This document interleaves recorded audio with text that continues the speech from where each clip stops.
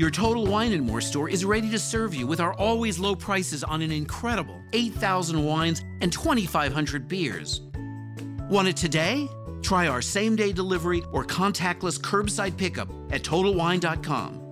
Whether you're grabbing your favorite beer or pouring a glass to enjoy an evening on the deck, Total Wine & More has you covered. Visit any of our 12 stores in Northern Virginia. Your Total Wine & More store is ready to serve you with our always low prices on an incredible 8,000 wines and 2,500 beers. Want it today? Try our same-day delivery or contactless curbside pickup at TotalWine.com. Whether you're grabbing your favorite beer or pouring a glass to enjoy an evening on the deck, Total Wine & More has you covered. Visit any of our 12 stores in Northern Virginia. Welcome to the Indie Film Hustle Podcast, episode number 156. A lot of actors talk about doing their homework, but very few of them do it. Tony Scott. Broadcasting from the back alley in Hollywood, it's the Indie Film Hustle Podcast, where we show you how to survive and thrive as an indie filmmaker in the jungles of the film biz. And here's your host, Alex Ferrari. Welcome, my indie film hustlers, to another episode of the Indie Film Hustle Podcast. I am your humble host, Alex Ferrari. Now, today's show is sponsored by Video Blocks. And if you guys are looking for stock footage, After Effects templates, motion graphics, Video Blocks is the site, man. I've been using them for years now. I use some clips of theirs in my movie This Is Meg for some stock footage.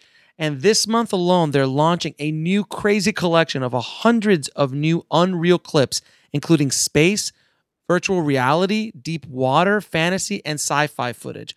All of that comes free with your subscription, and it is a limited time. And you also get free 4K clips with your membership at no cost. And Video Blocks is now giving you 7 days of free downloads. Download a ton of stuff for free. Check it out, see what's going on with it. And remember, whatever you download during those 7 days is yours for free, royalty-free, forever. So definitely give them a shot. So head over to videoblocks.com/indie, I-N-D-I-E. That's videoblocks.com/indie. Today's show is also sponsored by Digital Box Office. Now, Digital Box Office is a global provider of streaming movies, television, and all sorts of original content. DBO provides a dramatic new opportunity for indie filmmakers to gain previously unavailable global exposure and valuable analytics. Now, the service is going to be a data mine for Hollywood and for indie filmmakers, as Digital Box Office users are required to vote on the content that they watch on the platform via DBO's proprietary single one-click voting model. Now, you can submit your film today at upload.digitalboxoffice.tv, and you can browse their current selection at www.digitalboxoffice.tv. You can also download the app for iOS or Android at the Google Play and Apple App Store. So today, guys, you are in for a treat. I want you to prepare to get your minds blown. I released a course, I think last week or a couple weeks ago, called the Hollywood Film and Television Directing Masterclass that our guest today taught. His name is Gil Bettman. And Gil is a teacher over at Chapman University. He's a film professor there, and he's also been a director for over 3 decades, working on some of my favorite shows of the 80s, doing a ton of different movies, television shows, music videos, commercials, just tons and tons of stuff. And the man has written 2 books, First Time Director, How to Make Your Breakthrough Movie, and Directing the Camera, How Professional Directors Use the Moving Camera to Energize Their Films. Both books are extremely highly recommended, and I will be putting links to everything we talk about in our show notes at indiefilmhustle.com/156. And Gil came to my attention when I was kind of trolling the internet looking for cool film courses, and I came across his DVD. And when I took the course, I was blown away, and I had to bring it out to you guys at the Tribe. So we teamed up to release the course. And I got to tell you, it is honestly one of the best directing courses. It has nothing to do with actors. We have great acting courses and directing actors and things like that courses. But as far as it's just a pure cinematic directing course, this is by far the best course I've ever taken. And if you read the reviews of the course on our course page, you'll see why. People are kind of blown away by it. He talks about how to use the camera to do moving establishing shots, how to cover dialogue with a moving camera, and how to shoot an action sequence. And we also talk about in this interview, as well as in the course, how insanely easy it is to add a tremendous amount of high production value to your action movie by creating a foot chase, just like the legendary foot chase in Point Break starring Patrick Swayze and Keanu Reeves. And it adds so much production value. It's so easy to do. And I'm like, well, next time I'm shooting an action movie, I'm obviously going to be doing a foot chase. It's pretty insane. And we go actually pretty in depth about how to do it in this podcast. But at the end of the episode, after our interview, I'm going to give you guys a special link to download the course at almost 50% off, just because you guys are loyal listeners and members of the tribe. Oh, and by the way, did I happen to mention that Gil worked very closely with Robert Zemeckis for years? And we talk a lot about Robert, about how they worked together. They literally met each other at a film festival prior to, Robert Zemeckis even shooting Used Cars, which is before Back to the Future and his amazing career. And we talk a lot about what he learned from Bob and what he learned from working with him for so many years. But, without any further ado, guys, I just want you guys to get ready to take some notes, because this is going to be a pretty mind-blowing episode. So enjoy my conversation with Gil Bettman. I'd like to welcome to the show Gil Bettman, man. Thank you so much for joining us on the show, man. My pleasure. I appreciate it, man. So can you tell us a little bit about how you got started in the business? I got started in the business in the days when television was much more action-oriented. And I worked initially I was at UCLA, and out of UCLA, I got signed to a contract at Universal Studios. It was a contract to write, produce, and direct. Can you imagine?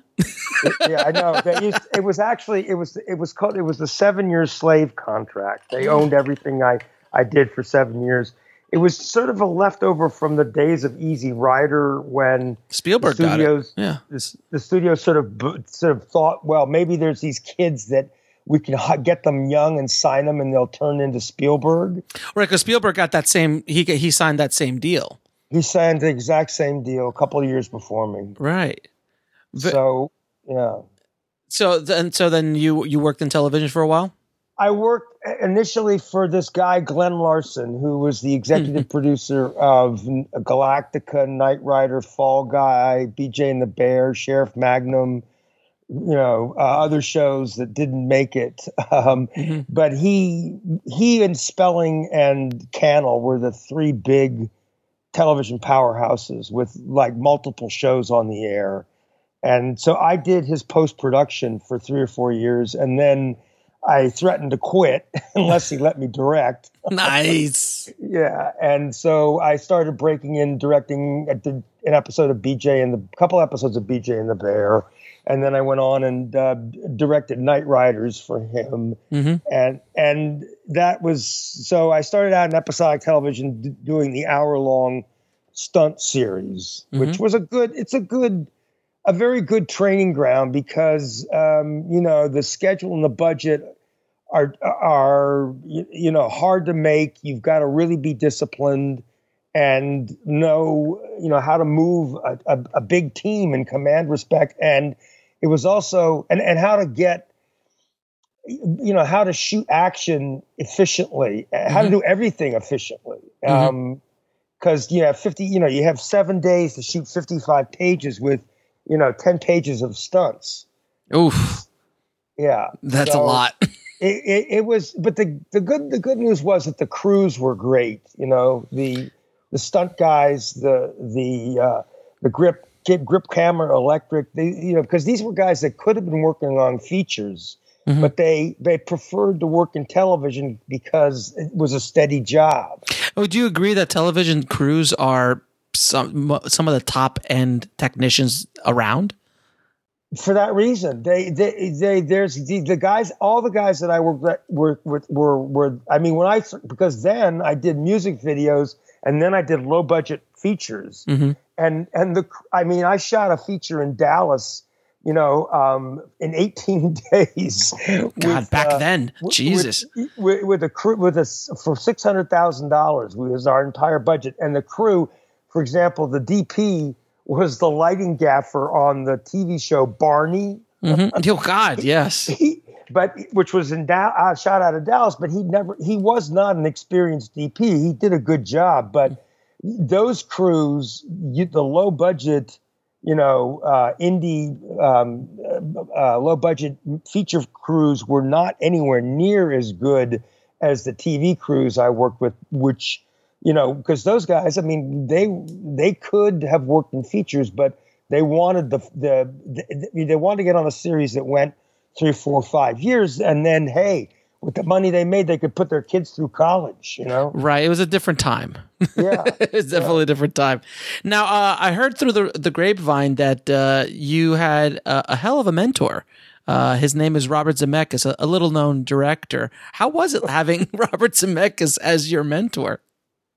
It was wonderful. I mean, he's a genius, so I got to work, for years with a genius, and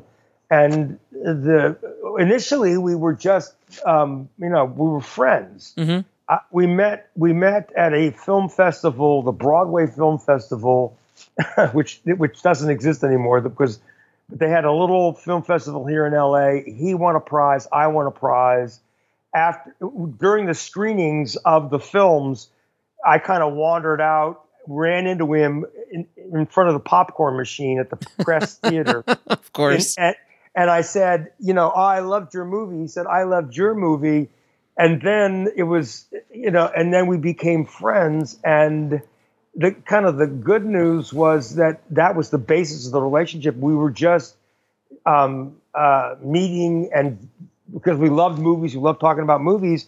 And what happened actually was that he got married, and his wife was, and my girlfriend, the woman I were living with, were friends. So, and your wife organizes your social life, Yes, I'm married. So yeah. So when Zemeckis was, when he was breaking in, when he was doing all of his, when he made Back to the Future, when he made Roger Rabbit, I was like hanging out with him, socializing with him. Yeah, because he was your friend. Yeah, and you met him before he was Robert Zemeckis.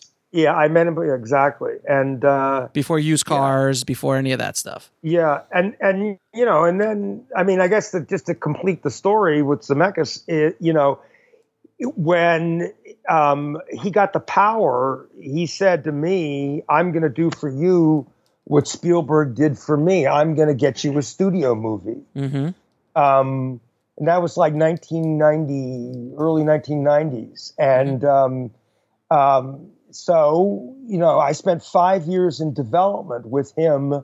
We developed 2 projects, one at Universal and one at Warner Brothers. And he was the producer. I was the writer-director. And we had the first project we directed was called Car Crazy. And actually, sort of in various other iterations, it went on to become the Fast and the Furious because Universal owned it.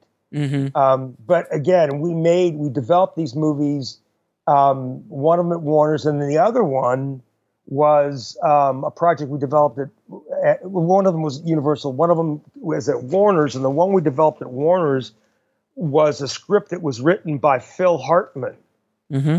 Who was, one of a comedian who was... He's amazing, yeah. Yeah, a regular on Saturday Night Live. And that script that we developed with Hartman was, it was...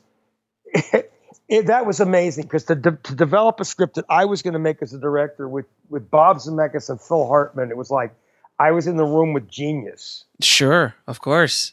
But from what I read, it didn't pan out as many Hollywood stories don't.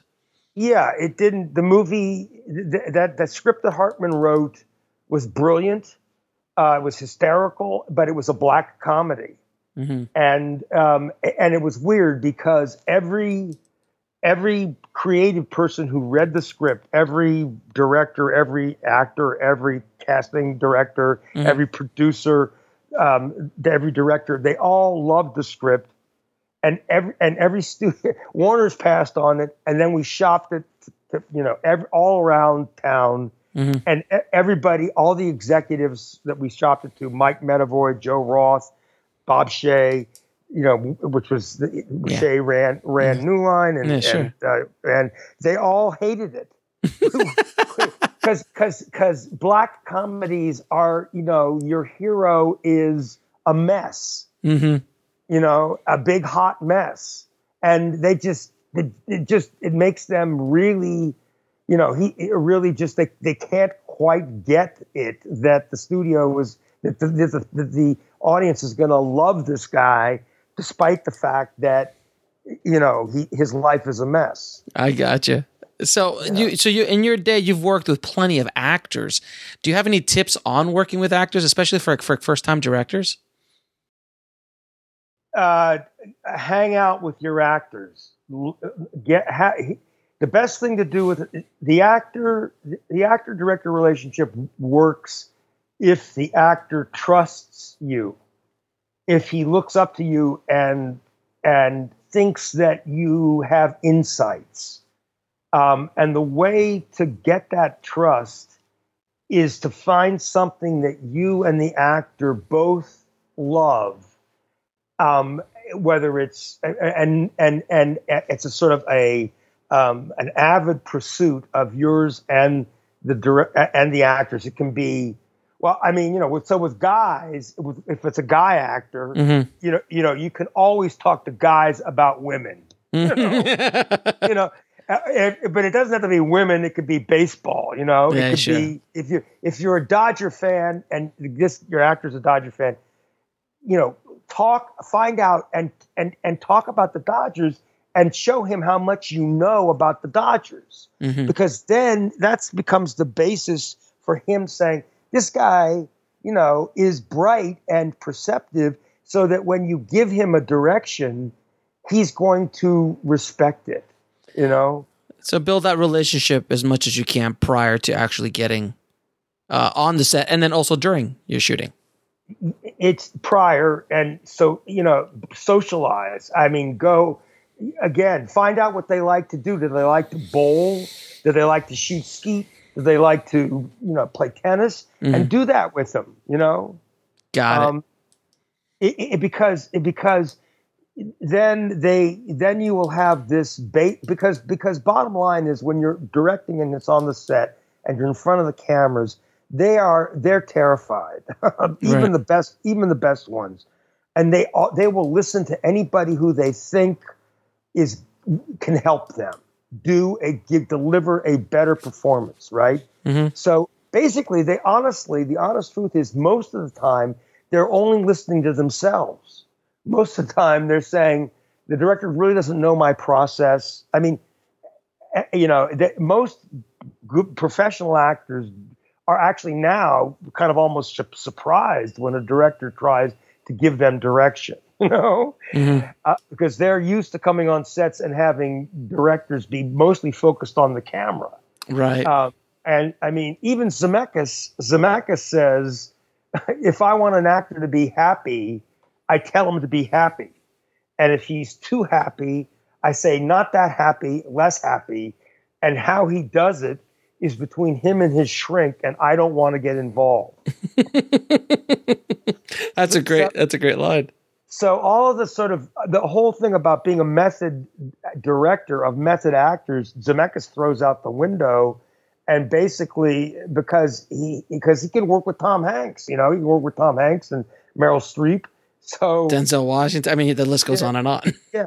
And I've heard other directors talk about, like, directing Robert Duvall. And somebody told me, this woman who directed Robert Duvall in the movie said, every now and then I used to try to throw a crumb over the wall, because guys that are that big, they don't want direction, Right.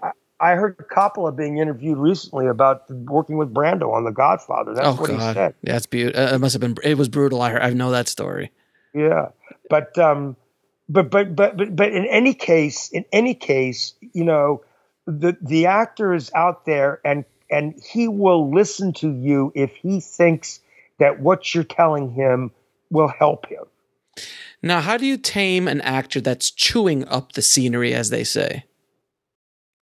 You tell him to feel it, but not show it. Okay. That's it. I mean, just say, feel it, but you're showing me too much, you know? So a little bit more internal as opposed to a little bit. And so more cinematic performance as opposed to a play. Yeah. I mean, you know, there's nothing about directing actors. The simpler, the better, you know? It was because I acted for 5 years. When I got out of UCLA, I studied acting, and then I joined a theater group, and I did exercises. You know, we met weekly. We brought in scenes. We put on a play. We rented a studio, and we rented a little theater in Hollywood. We put on a play. Because I thought, okay, if I'm going to direct actors, I need to know their process. I need to stand in their shoes, right? So I went the whole way. And you know, what you discover is that when the director says action, you can only think of one thing to do, because you're trying to achieve your objective. You're trying to be, you know, that's the main thing. And you can't think about a lot, because if you start thinking about a lot, you get out of character. You get out of the moment. So if the actor's chewing up the scenery, the fewer words you can use when you give an actor direction, the better. So the George Lucas school, faster and more intense. Yeah. almost. Yeah, but even if you're not doing faster and more intense, which is, you know, result directing, which method actors, you know, will accept. Because believe me, you know, if you're George Lucas, they'll listen to you. Right. But even if you're using method acting and method directing and saying to the actor, you know, seduce her, or you know, make him leave the room, or get him, you know, break him down, you know, make him cry. If you say make him cry, you know, it just keep it. That's a method direction. You're giving the actor something to do, you know. Even if you use that, you want it to be absolutely, you know, make him cry, you know. Something simple. Yeah, get her to hug you. Very cool. Now, and this is something I always have a problem with everybody, like all our listeners and stuff, and independent filmmakers I talk to is, you know, a lot of them just say, hey, I'm just going to be a director. I don't need to learn anything technical. I don't need to know about the camera or the lens. That's somebody else's job. Can you please explain why it's so important for the director to understand the camera? Well, the main reason is because, you know, the visual side of directing has become much more complicated recently, because it's now the language of film demands that the camera be moving more than it's not. If you look at movies, you know, I mean, if you look at Woody Allen films 20, 30 years ago, the camera almost never moves. If you look at Woody Allen films today, the camera is always moving. That's because the language of film is a language, and languages evolve. We don't talk we don't say, wherefore art thou Romeo, which doesn't mean where are you Romeo. It means why are you, who are you Romeo, or why are you Romeo. So language changes, film language changes, and now film language is part of film language is a moving camera. And it's complicated. And if you step on the set and expect and don't know how to move the camera, then you've surrendered the visual part of the visual storytelling element to the cinematographer. And that's then the movie that you're going to make is not the movie that you have in your head. And you will have surrendered a huge part of the control to the cinematographer. You have to know as much about visual design as he does, because that way, you know, he can challenge you, you can challenge him on an equal footing, and neither of you will be intimidated, and you will make a better movie. And basically, being a working director today, you need to have that skill set. It's not like the olden days where you could just walk on a set with a bullhorn and a monocle.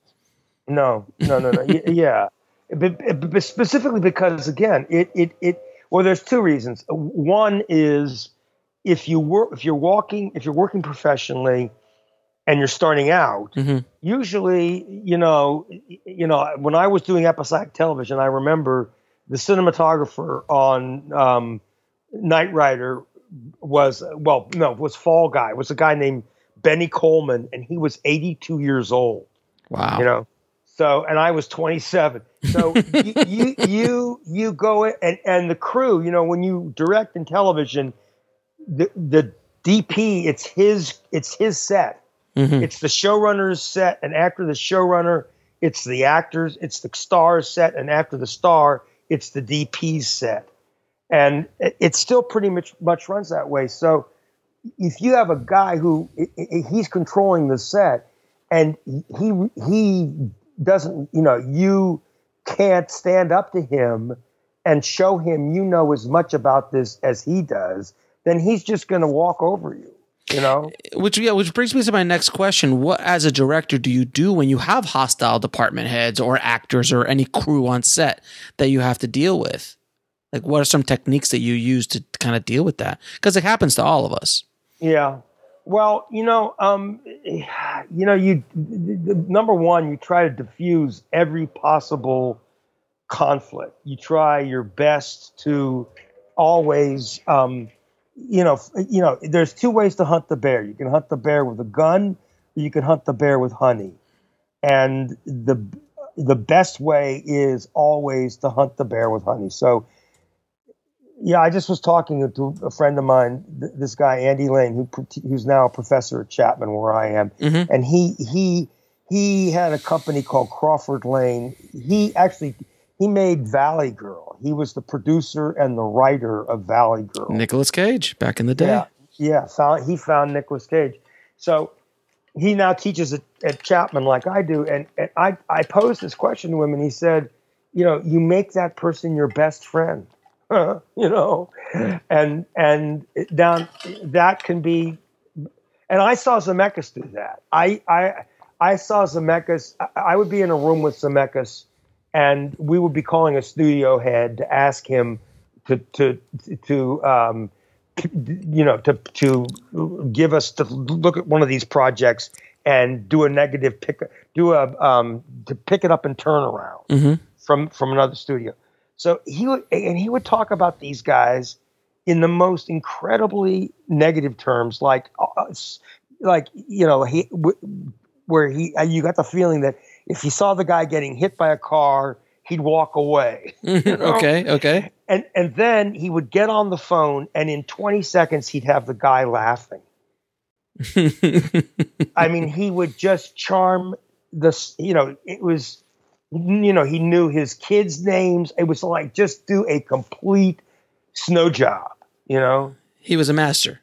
Yeah. And with actors, I can tell you with actors, you know, there is in a way with actors in particular, if you get on a negative basis with the actor, you really are in trouble because he or she will stop listening to you.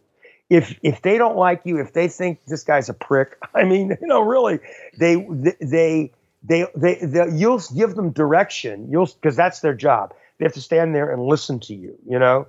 And then what's going on in their head is this jerk doesn't know how I work, and all right, I'm going to nod my head yes, but I'm not listening to him.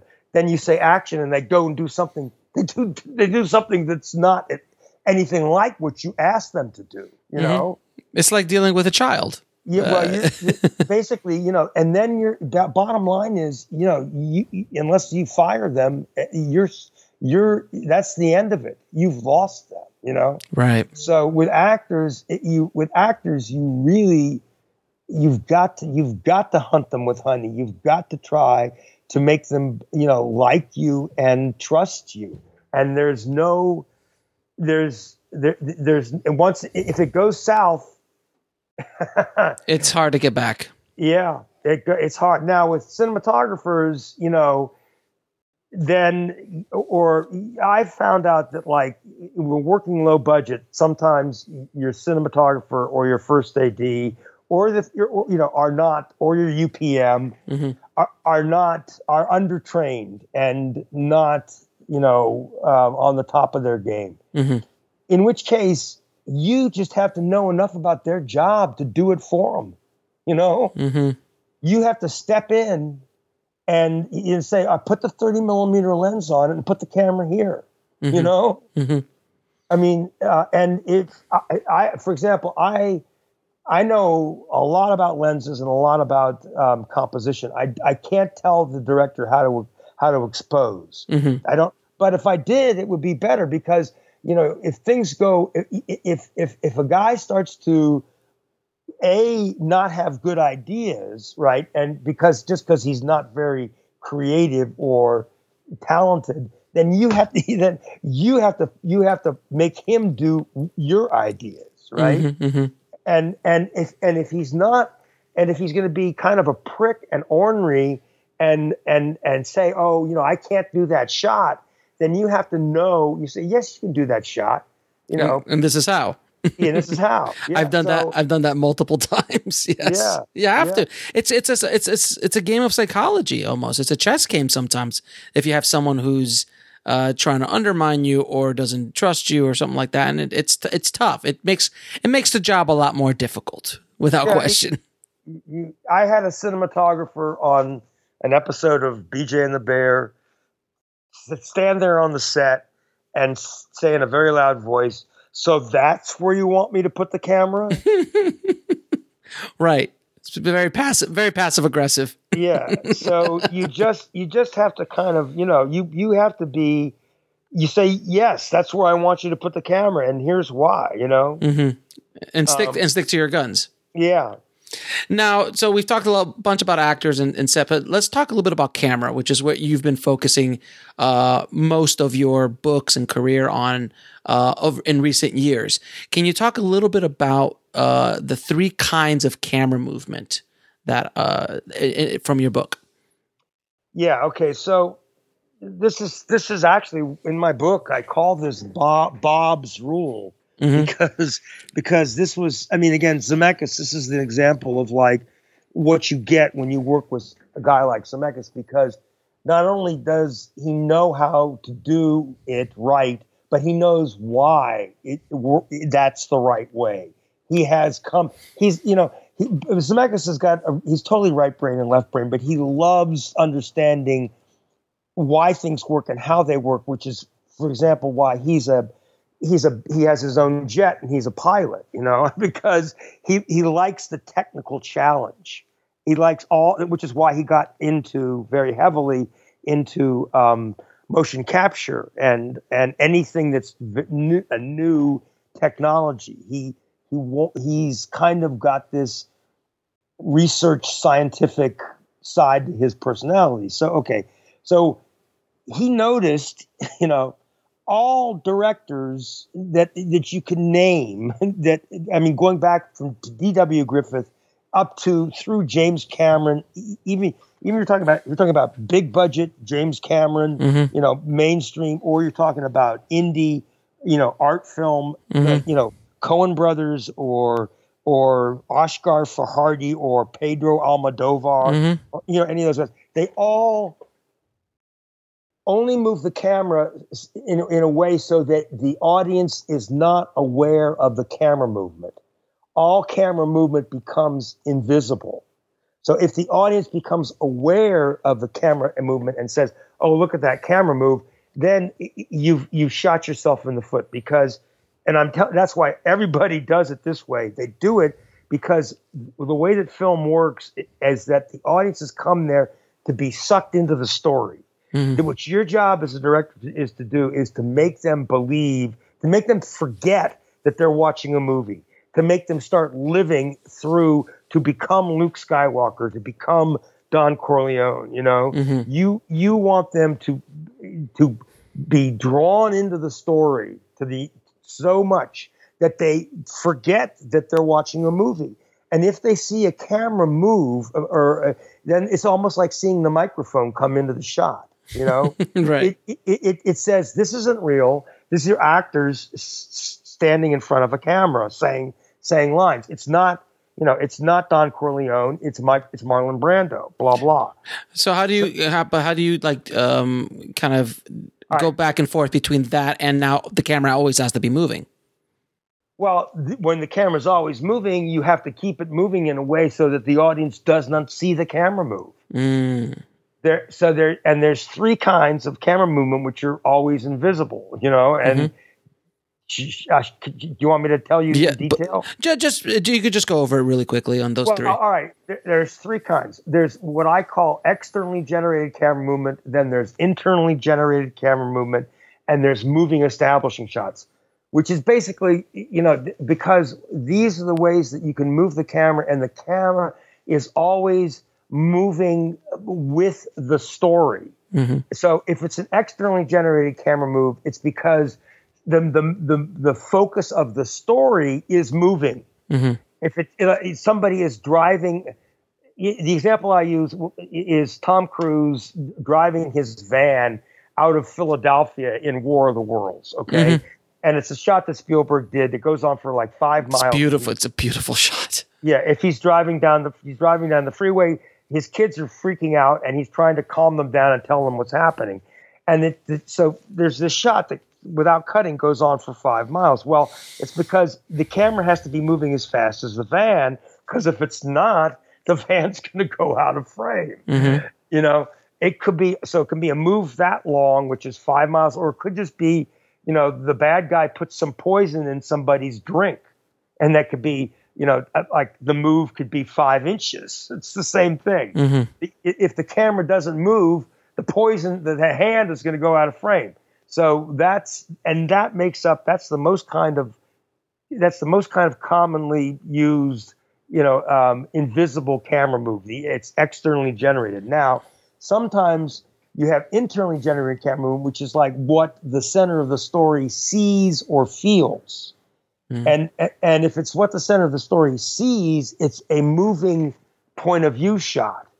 So the shot that precedes it is a shot of a person, and their eyes are moving, and they can be just like, if you have a soldier in a trench watching a tank, watching the bad guys go by, the only part of his body is maybe his eyes that are moving, right? Mm-hmm. But if his eyes are moving, you cut from his eyes moving to a pan of the tank going by. And the audience will understand, okay, the camera is moving because the person who was doing the scene is moving, right? Mm-hmm. Or it can be somebody walking down a hallway. You cut to their eyes, then you cut to their point of view walking down the hall, going into the dragon's lair, Got it. Or it can be Spider-Man flying. If he sees Spider-Man and you're tight shot on his face and he's flying, then you cut and you can have a point of view of the ground flying under you, and the audience will understand that the camera is flying through the air because that's what he sees. And how about the moving master? But there's the third kind. The moving establishing shot is if at the beginning of a scene, if you in one location, you're in one location, and then you cut and you're in a new location, you can move the camera, you can fly the camera around like Tinkerbell. It could be, you can cut to a casino and you can be up in the rafters with a drone and mm-hmm. fly through the whole casino and end up on your hero and a blackjack table, right? But the audience will understand that if it's a new place and they haven't been there before, the camera is just moving to show them everything that they need to see to understand what happens next. So that opening, that restaurant shot, that 9-minute restaurant shot on Goodfellas, is a great example of a moving master.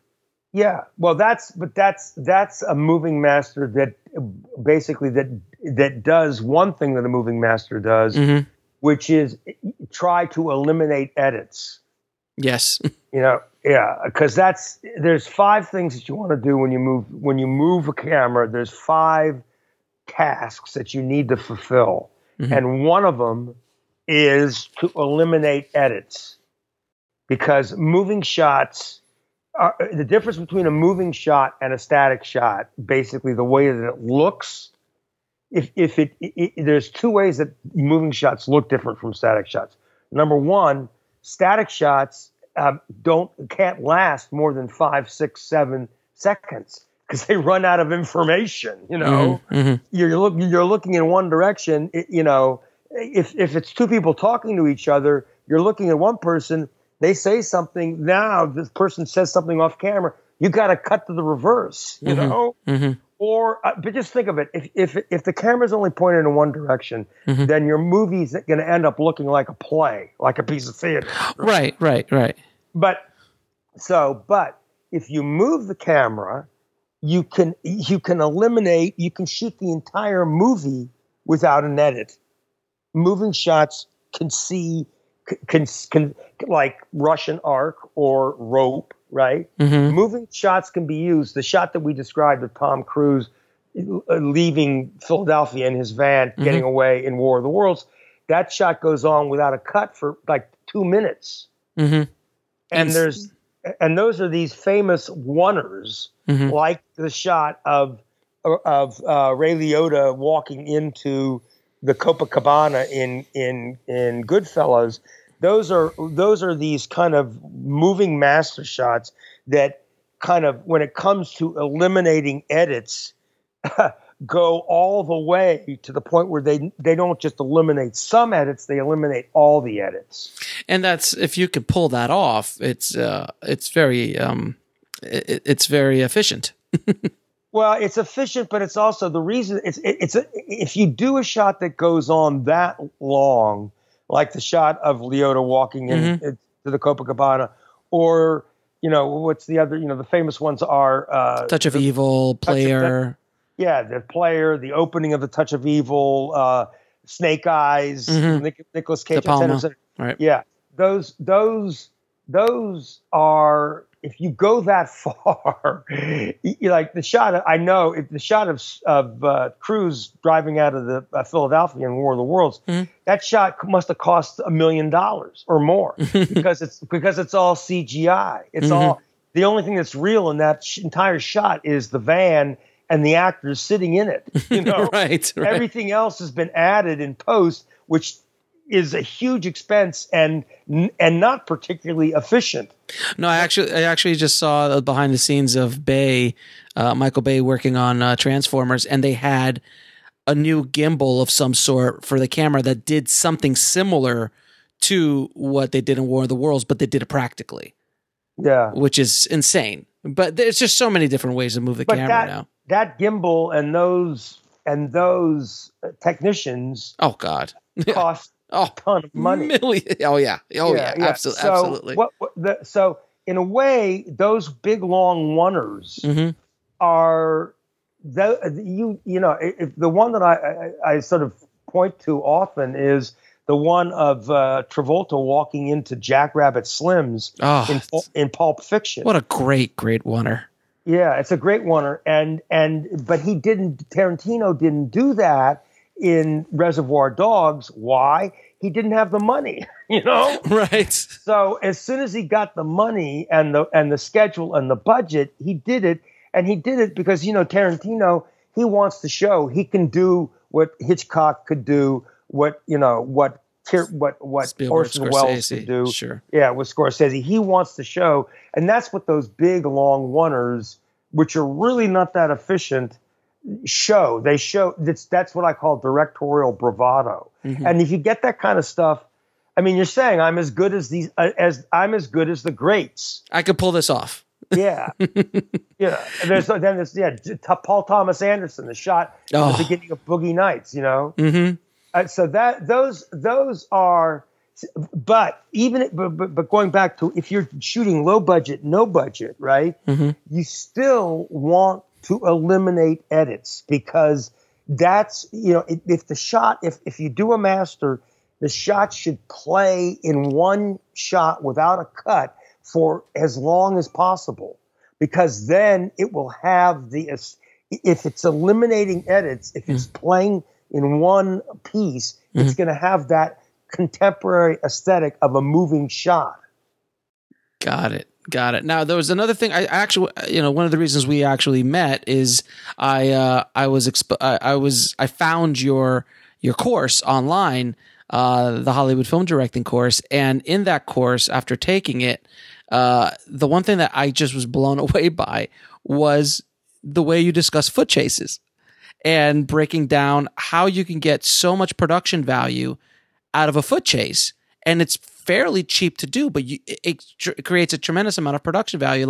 And you use Point Break, which is one of the all-time great foot chases. So can you talk a little bit about how important a foot chase is sometimes, just to give you a good amount of production value if it works in the story? Yeah, your foot chase, is your low budget, no budget director, filmmakers kind of way to create an action sequence which can have as much tension and as much spectacular action as any car chase in The Bourne Identity or whatever. It's because you got, instead of having moving cars, you have moving people. But the difference is that that's you need a crew. You need 100 guys and 50 cops to do moving cars. To have two people running one after the other, you need nothing. What you need is two guys, two actors, or two doubles who can run, and you need a cameraman who can handhold the camera and run. And then actually, if you look at Point Break, what saves what she did, what Catherine Bigelow did there, which is kind of the secret, is you run your two guys or whatever through as many narrow spaces as you can find, and you shoot it with the wide angle lens, the 10 millimeter lens, on what's called a pogo cam, and a pogo cam is simply a plate with the camera can be bolted down onto, with a pole about 2 feet, in length, and a weight at the bottom of the pole. Grips make these things in their backyard. If you put the 10 millimeter lens on and you handhold it, you get a good shot, which actually, is not, it's jittery, but in a way that's only enhances the energy of the shot, right? Right. If you use the wide angle lens, you generate in narrow spaces. What happens is you generate a huge amount of energy, because whatever the walls, the way that you do it is the walls going by the camera as you chase after the chaser or the person being chased, generate a huge amount of energy as they whip by the camera. And the beauty of it is that everything is in focus. Right. You're shooting with an incredibly wide lens, so what you're framing can stay in frame. It's anybody can do these shots. Okay. The other secret that you've got to follow, so it's basically wide angle lenses in narrow spaces, and you with a 10 millimeter lens, you'll get a huge amount of energy. The other trick that you have to follow, that if you look at the Point Break chase, is that you shoot each participant in the chase in a separate setup. You don't do tie-in shots. You don't do shots where you see both of them. Mm-hmm. And the reason for that is that if you took two guys and you did a two shot of them running 100 yards, Mm-hmm. right? Mm-hmm. And you saw it, if they ran the length of a football field and you did it in a panning two shot, that shot would last for 10 seconds. It would take them 10 seconds to go from one goalpost to another. Right. But if you shoot them in separate setups, if you don't shoot the time, if you shoot usually the way you shoot it is you shoot the leader from behind, and so you're following the leader and you're leading the follower with a 10 millimeter lens. Okay. So what you can do is if your first shot is the leader crossing the 10-yard line, then you cut back to the follower, right? On the going under the goalpost, right? Then when you cut back to the leader, he's at midfield. Right. And then you cut to the follower and he's at the 30-yard line. Then you cut back to the leader. He's in the end zone. And so there's 3 or 4 cuts there. And so each piece, so you can get them from one goalpost to another in 2 seconds. And it's a lot more. It's a lot more vibrant. It's montage generates energy in itself, and if you have them in separate pieces, you can telescope them, accelerate them through the geography, through the locations that they pass through. And that's why Point Break is so brilliant, because you're going through houses, inside of houses, outside of houses, jumping fences, till you finally get to that kind of football field, which is the LA River. Right. But by the time you get there, it's pretty much almost at the end of the chase. But all the cool stuff is just jumping in and out, breaking through windows. It's so energetic. It's really a brilliant foot chase. And the hero, the person who is whose stellar work is really made that chase what it is, was the location manager. Because that's a lot of releases you've got to get. But it's not so much that. It's what you need to do is I'm sure they did that chase in Venice. And what the location manager did was he found all of these narrow little passageways that we're kind of adjacent to each other, because once you unload your crew and you off of your truck, you want to shoot as much as you can before you load back up and move somewhere else, because when you're shooting the way people running shooting with a pogo cam, you get take 1, take 2 is it, that's it, you've got it, and then you move on. You shoot, you shoot out your locations, and then you've got to, but you want to be able to have these narrow passageways, be walking distance, so you don't have to load up on the truck. You can just keep shooting from one to the other to the other. Now the thing about when they're not in a narrow space, when at the end of that Point Break chase. At the end, you've got to get them into the LA River. It's actually Bologna Creek in Culver City. But it's this big, huge concrete storm drain, of which there are dozens in LA. And the reason for that is that's where Keanu blows out his knee. And they planted that he has a bad knee. So if you have a chase between your protagonist, your hero, Keanu, and Swayze, your bad guy, although he's a lovable bad guy, if the hero loses the bad guy, it has to be for an absolutely rock solid, inevitable reason. It can't be cheesy. You know what I mean? Right. The plot turns on it. So they set up that Keanu has a bad knee. So now what the obstacle that Swayze can get past, that Keanu can't get past, is the 12 or 13 foot straight down drop from the ledge of the storm drain to the bottom. So Swayze goes off of it, manages to do that drop, and I got to tell you, I wouldn't try and do it. Right? He does it, because he's supposed to be a top athlete. Then Keanu comes along behind him and blows out his knee and loses him. Okay, but now what happens often is when you're doing a chase is you can't do the whole thing in narrow spaces. They had to get them to that wide open space of the Bologna Creek and the storm drain. When you get into a big wide open space, instead of using the 10 millimeter lens, right? You use 100, 150, 200, and you have them run on the x-axis. You have them run across the frame, and you shoot them with that long, narrow lens, and that accelerates the motion. And it adds a tremendous amount of production value to a low budget film. A foot chase,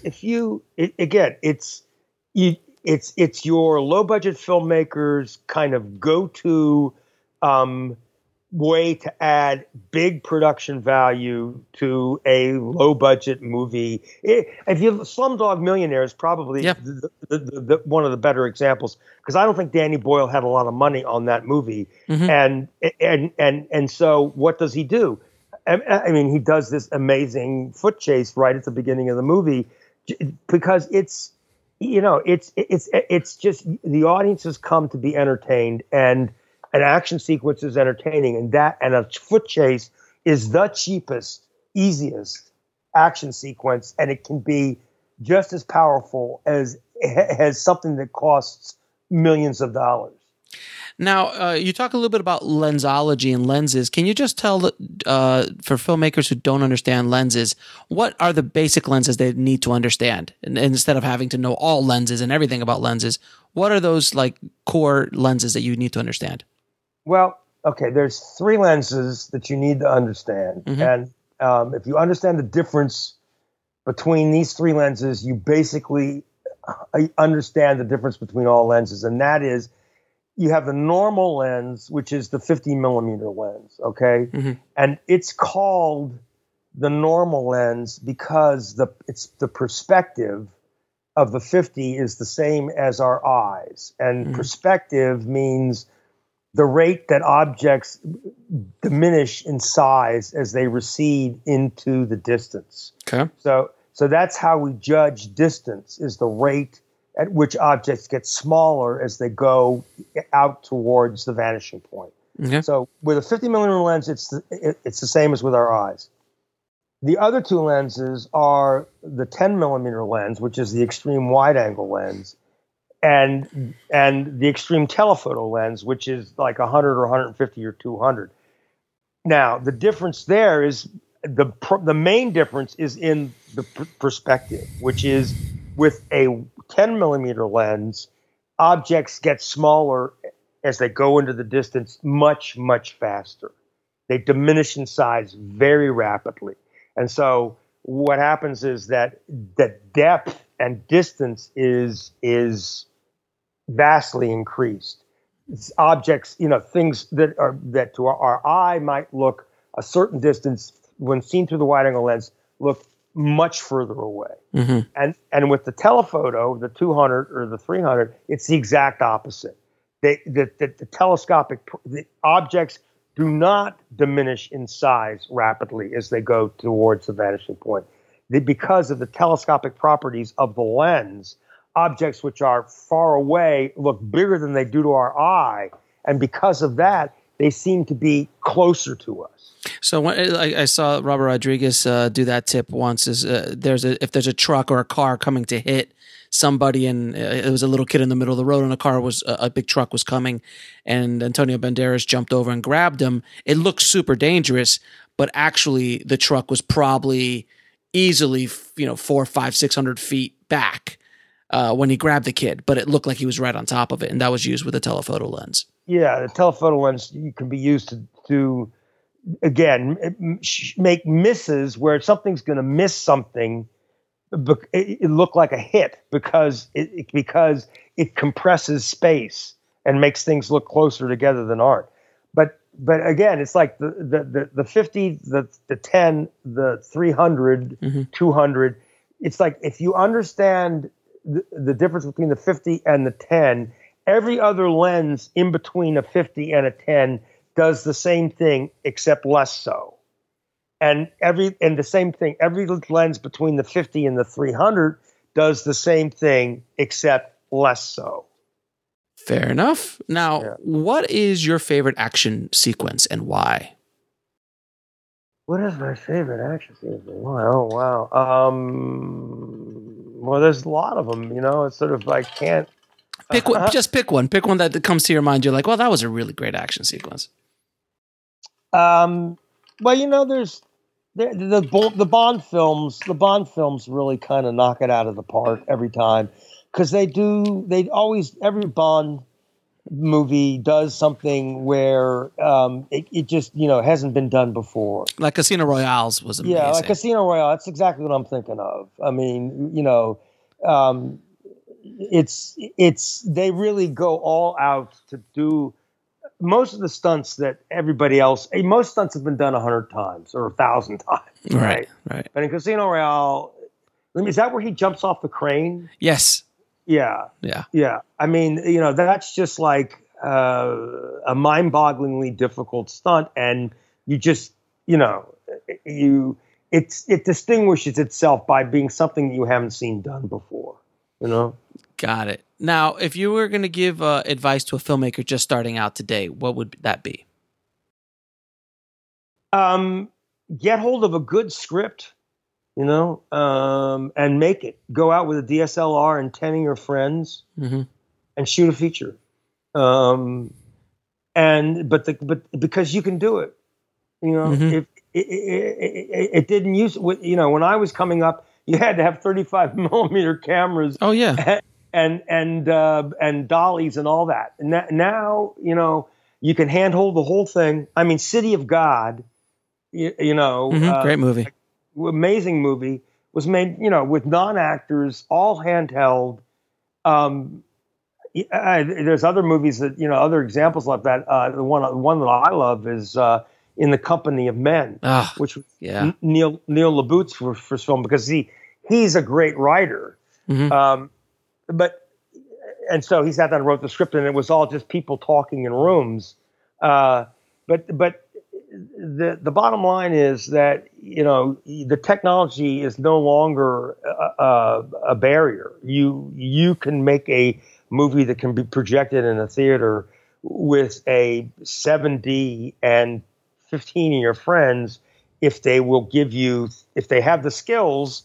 And a lot of young people have the skills. If they have the skills and they'll give you 3 weeks of their time, all you need is the script and the actors. Now that's it's a little that's a little sticking point, but but but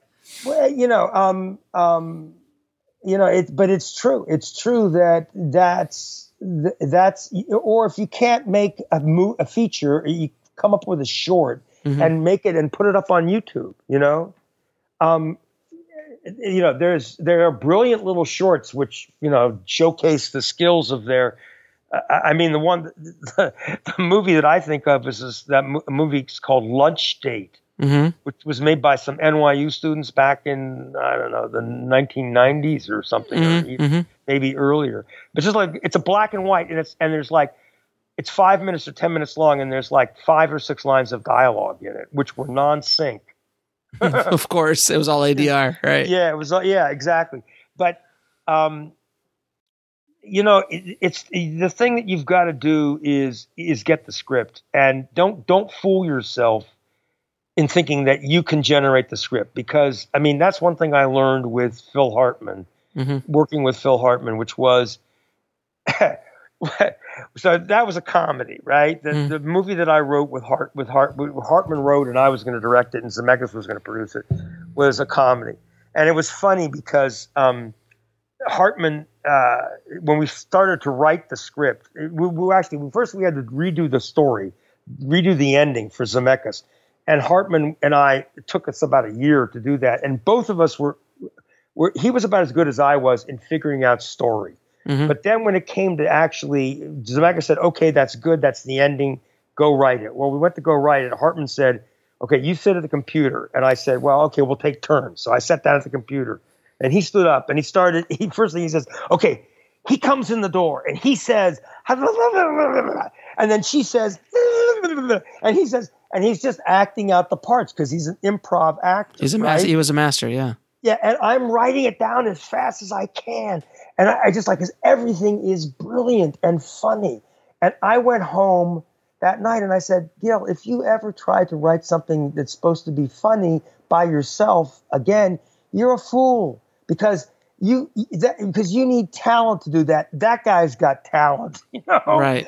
You're not in the ballpark. He can write more funny lines in 30 seconds without stopping to think than you can write in 30 years. Right. Right. So and actually, again, the comedy is most American movies aren't. You don't very rarely in this country see a dramatic film with a downer ending, or with any kind of serious tragic ending. We don't make movies like that in this country. All of our movies, even our art films made by the Coen brothers or or Paul Thomas Anderson, these guys are very witty. They're very witty. Mm-hmm. There's some comic in elements in almost all of them, right? Yeah. Yeah. Now, what is? Now I'm going to ask you my Oprah Winfrey questions. So prepare yourself. What is the lesson that took you the longest to learn in the film business or in life? Don't be the only person in the room who can have a good idea. Great answer. The guy who's sweeping the floor can have a great idea, and so don't listen. Surround yourself with creative people, and then give them all the rope in the world to hang themselves with, and don't just think because the guy is the camera operator or the grip that he can't come up with a good idea, right. Because you're standing there. Directors are problem solvers. You're on the set. It's chaos, and you're trying to solve problems. The likelihood that if you think 30 people, you're much more likely to solve the problem than if everything has to be solved by you. Yeah, and that takes an ego that can handle that, and that's something that a lot of filmmakers have problems with. Yeah, when you start out thinking you know everything, and only you must. The film is sort of like your temple. You build your little temple around it, and only you know how to make it. Mm-hmm. There's a lot of guys that can. Yeah, but it's just be humble. I mean, I always say to the crew and everybody, I want everybody to give me their ideas. I want everybody, I'm trying to solve a problem and you have a solution, I want to hear your solution. But I reserve the right to say no without an explanation. Yeah, because you're basically the gatekeeper of what happens. Also time and money. Mm-hmm. You just can't go run around being super polite to everybody. Yeah, that's something I learned along the way as well as a director. Is like you can't. It's just you don't have the time and the budget. Yeah. The budget's kicking away. But if you listen and then say no, I'm sorry. That at least you've kept the option open for inspiration on the part of somebody else to guide you. Mm-hmm, mm-hmm. Now, what are 3 of your favorite films of all time? And I won't hold you to the list. Just 3 films that come to your mind. Well, I love The Godfather. I think that's The Godfather 1 is genius film. I also love Sunset Boulevard. Mm-hmm. I think Billy Wilder is a genius, and that movie is. That movie is like the movie that I wanted to make with Zemeckis and Hartman. It's dark, it's weird, and it's unique. There's no movie around that's that strange, Right. And then I like, I guess. I have a taste. The movie that was made most recently that I think is brilliant. Well, there's really 2. One is A Separation, which won the Oscar for the best foreign film about 3-4 years ago. It was made by an Iranian director. His name is Ashghar Farhadi. I just think that's a fabulous film. But just that'll be it's. It does a lot of things, and it's a low budget movie. It's an arty movie, and Farhadi is really an amazing director and writer. Yeah. Now, we obviously the way I met you is through your course that we released called Hollywood Film and Television Directing Masterclass, and we will be putting direct links to that class and your books as well. Can you talk real quickly about the two books you have? I got a book called First Time Director, which I wrote in 2003, came out in 2003. It's basically what a first-time director needs to know when he goes to make his first film, because it's kind of a unique situation where you're going to always be a day late and a dollar short. You're going to have to be sort of proving yourself. You're not a proven entity yet. So there's a kind of it's everything pre-production, production, post-production. And then the other one is directing the camera, which came out in 2013. And that's basically, what a director needs to know to control the look of the film. And it's divided into basically two sections. One is how to shoot action sequences, which is something that, the look of the film is everything when you're shooting action. And number two is how to shoot dialogue scenes with a moving camera, which is tricky, but something you need to learn how to do if your movies are going to have the look of contemporary films. And you go over a lot of that stuff in the online course as well, correct? Yeah, that directing the camera is what the online course is about. It divides itself into two pieces. One is shooting action. The other one is shooting dialogue scenes with a moving camera. And if you can master those two, you could be a working director. Yeah. No, that's it. I mean, no, those are the two most important skills you need to know if you're working on a major studio movie. Because on the studio movie, the actors direct themselves. That's the dirty little secret. That that's what Zemeckis can say. When I want an actor to be happy, I tell him to be happy. Right, because he's also working with the top actors in the world. Yeah. I doubt that he's sitting there with Tom Hanks or Denzel Washington, trying to get into the emotion of the scene. Yeah. You don't do it. But so if you're working low budget, you need to direct actors. But if you're working low budget, you also need to control the look of the film, because that's not easily done, and you don't want to hand that over to the cinematographer, because then the film won't be yours. Right. And you need to be known as a director who can control the visual look of their vision. Yeah, exactly. Gil, man, thank you so much for taking the time out to be on the show, man. You've dropped some major knowledge bombs for the Indie Film Hustle tribe, so I truly, truly appreciate it, man. Thank you. My pleasure. As promised, that was an insane episode. I've learned so much from taking Gil's course, and I've actually read the Directing the Camera book, which is pretty much a lot of the stuff that you're going to learn in the course, but goes into a little bit more detail about it. So if you guys are interested in taking this course, by the way, when I launched it, it is probably one of the most successful course launches that we've ever done at Indie Film Hustle. That's how popular it's become, and that's how insane people are going over it.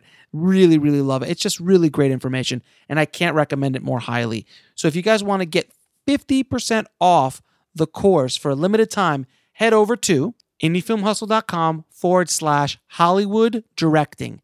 That's indiefilmhustle.com/Hollywood directing. And you'll get actually over 50% off the course, which I think is standing right now at $29.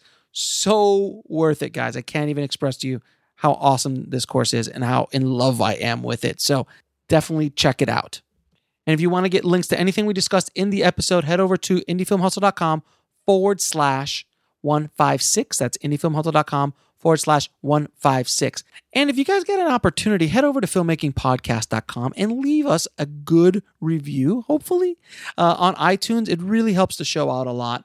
I really, really appreciate it. So as always, keep that hustle going, keep that dream alive, and I'll talk to you soon. Thanks for listening to the Indie Film Hustle podcast at indiefilmhustle.com. That's INDIEFILMHUSTLE.com. Now is the chance to use reliable energy to grow your money with the Dominion Energy Reliability Investment. Our new investment product offers competitive returns, no maintenance fees, and flexible online access to your money. Make the reliable investment in reliable energy. The Dominion Energy Reliability Investment. To find out more, go online to reliabilityinvestment.com. That's reliabilityinvestment.com. Your Total Wine & More store is ready to serve you with our always low prices on an incredible 8,000 wines and 2,500 beers. Want it today? Try our same-day delivery or contactless curbside pickup at TotalWine.com. Whether you're grabbing your favorite beer or pouring a glass to enjoy an evening on the deck, Total Wine & More has you covered. Visit any of our 12 stores in Northern Virginia